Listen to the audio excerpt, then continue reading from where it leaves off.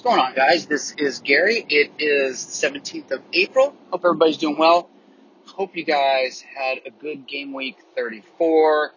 Sounds like a lot of those that wild carded might have regretted that decision, mainly because of the addition of one, maybe two, maybe even three Brighton players, including captaining Duffy, which we know didn't work out well. Brighton just fell apart defensively, especially for both games. So unfortunate for you guys that experienced that, and we do hate it because we would like to see green arrows for everyone, but there are still weeks to be had and green arrows to be had as well. So we're going to hopefully help you get some of those. We do have another article, another collaboration with our friends at FPL Football Advice coming up. You see, today's Wednesday. I would think by Thursday at the latest, we will have that up. And as soon as we do, we will post it on Instagram. We will post it on Twitter. And of course, we'll put it up also in our Insta stories so that all you have to do is go to that and link directly to the article. It looks like a lot of you guys linked to last week's article that was heavy on wild card talk, and we really do appreciate that. I know that people noticed the amount of traffic that you all were giving to it, so we really do appreciate it.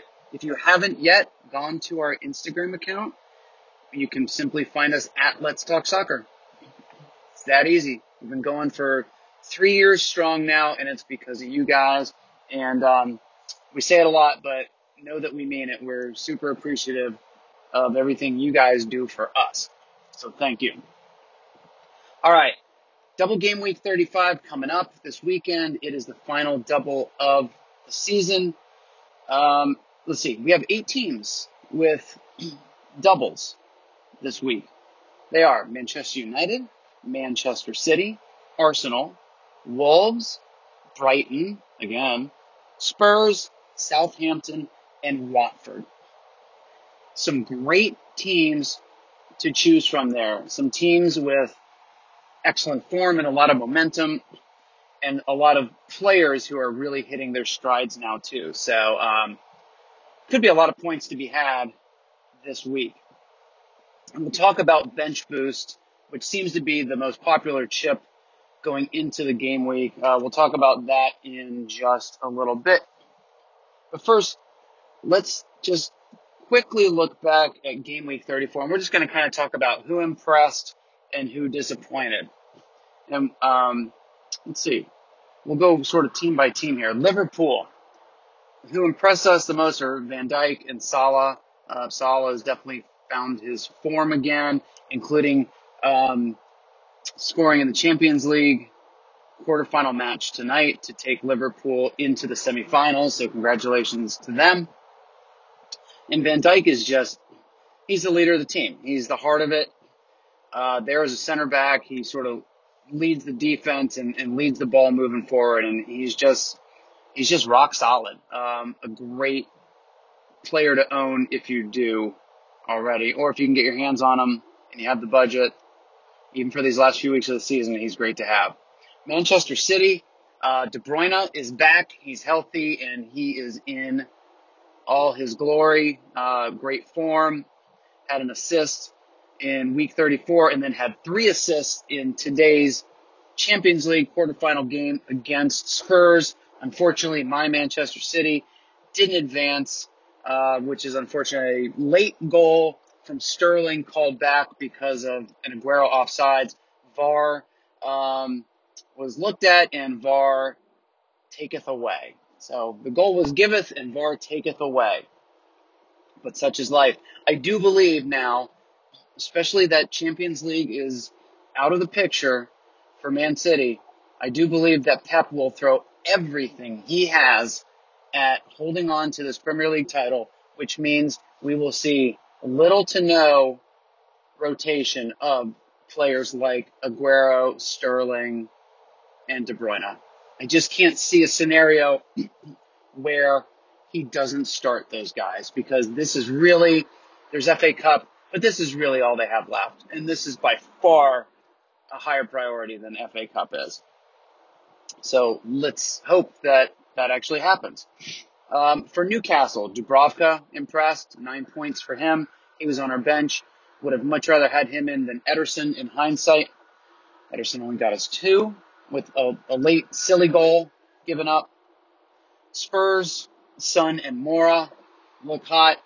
Son again with a goal, maybe 2 goals, I believe, for Spurs in the Champions League match today. So he's on fire, and he just thrives more when Kane's not in the picture. And look for more of that from him, especially given the fixtures they have coming up. From Bournemouth, Fraser, Wilson, and Brooks all looked rock solid. Didn't do well in week 33 at all, but then really found their rhythm against Brighton in week 34. For Burnley, clearly it's Wood. I believe he had a double. For Cardiff, what a great win against Brighton, and congratulations to them. For me, Etheridge, Camarasa, and Morrison all had strong weeks and impressed. For Fulham, it's Ryan Babel, for sure. He's been on a bit of a goal-scoring spree. For Southampton, it's Nathan Redmond. For Man U, I'll say it was Pogba, and I put kind of because they were both penalties. You're expected to score those, so he didn't really go out and earn the goals. But, hey, a goal's a goal, and points are points. For Crystal Palace, it's Milivojevic, who did score that silly goal that Ederson allowed by not getting the wall straight for their match. And Wan-Bissaka, I thought, played well, too. He's still, I think, a great value. He hasn't been so much of an attacking asset, but he always does have that threat that he carries with him, and even defensively, he's good for some bonus points. For Chelsea, it's Kepa. Despite the loss to Liverpool, I thought he played well and had some key saves. It could have been a much worse beating. For Watford, it's got to be Foster in goal. Despite the 1-0 loss to Arsenal yesterday, I do think he played a tremendous game and actually came up with some huge saves, or else that would have been a much worse score than it was. And then for Arsenal, it's Aubameyang. He did have the 1 goal. Lucky, if you want to call it that. He hustled and he put a lot of pressure on Foster, and I think he earned that goal. And then if you watch the game, he did put himself in lots of opportunities to score more. He has that breakaway speed, and he can pull away from a defender in no time. And if things would have, maybe balls would have been served a little better to him, or the timing would have been a little different, I think he would have had possibly a hat trick last night. Who disappointed? Not a long list, but Leicester City, their attack just seemed nowhere to be found. For Brighton, of course, both sides of the ball, and like I mentioned, especially defensively. And then for Everton, I'll call out Richarlison. He's just not having the football that he did in the first half of the season. It's just 2 different players, it feels like. All right, let's start looking forward into game week 35. Double game week 35, that is. All right, first up, let's talk about Deeney replacements. So, got the silly red card. I believe he's out for 3 games until May 4th, if I have my dates right. And we write about this in the article, too, so we won't go into super amounts of detail. But here's who we like as potential replacements, or at least here's who we looked at. And we looked at these guys because they're of a similar price to Deeney. Jimenez, Wilson, King, Rondon, Perez, Gray, Ings, Mitrovic, and Zaha. Again, they are Jimenez, Wilson, King, Rondon, Perez, Gray, Ings, Mitro, and Zaha. We did an extensive amount of research and pulled data on these guys. If you look at current form, just based on goals and assists, you look at the average FDRs of the remaining fixtures. So not only did we look at as a replacement for game week 35, but also through the end of the season. So we looked at all remaining fixtures. So you take the FDRs of those remaining fixtures, the average into account, and then also the total FPL points that each of these players has earned in the remaining reverse fixtures.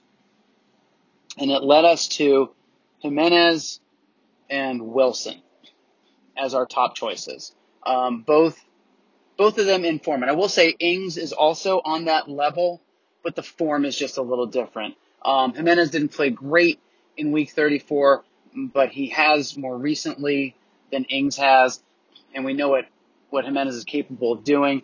Wilson certainly a big game week 34. So the current form of those two leads us to choosing one of those two. Chances are you already own one of those two. So whichever one you don't own, I would recommend getting him. But also, Ings is a great option. He really is. He scored 20 goals, earned 20 points, not 20 goals, 20 points in the reverse fixtures against the remaining opponents that Southampton have for the rest of the season. So nothing to sneeze at there. And he's cheap. He's a great enabler. So let's say you already own Jimenez and Wilson, or you don't have enough to purchase one or the other. Ings is, I think, an excellent option there. But you can take a look at the data table in the article that we did and decide for yourself. Next up, we have some players to watch for double game week 35. And these are players that we've watched, we've crunched some numbers on. You'll see a lot of data in this article. So here's sort of our conclusion of players worth considering for game week 35. In goal, Allison and Foster. Allison, a premium goalkeeper, and obviously has a lot of clean sheets. I believe Liverpool have 18 clean sheets. They've only played 34 games. So more than half of their games, they have clean sheets. That's a lot of points. And Foster, like I said, he played well against Arsenal, and he's played well recently. And Watford have some very appealing fixtures coming up through the end of the season. So I think he's a good investment. Defenders, any of the main back three for Liverpool, Alexander-Arnold, Van Dijk, and Robertson, take your pick. Wan-Bissaka, we mentioned earlier, always a bit of an attacking threat, but always also good for some bonus points, and he's cheap, so why not?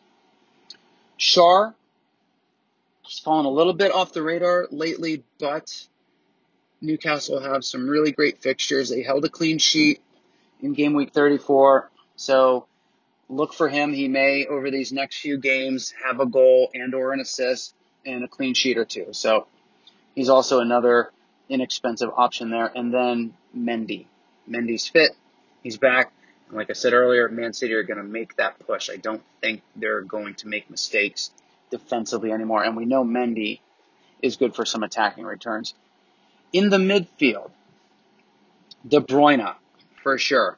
If we didn't already own Sterling, if we didn't already own Sterling, De Bruyne would be in for us without a doubt. If you don't have him and you're thinking about it, or you have someone that you're looking to get rid of, maybe you're trying to get rid of Hazard and you're not sure who to get, we would say go with KDB. Salah is starting to earn his value back.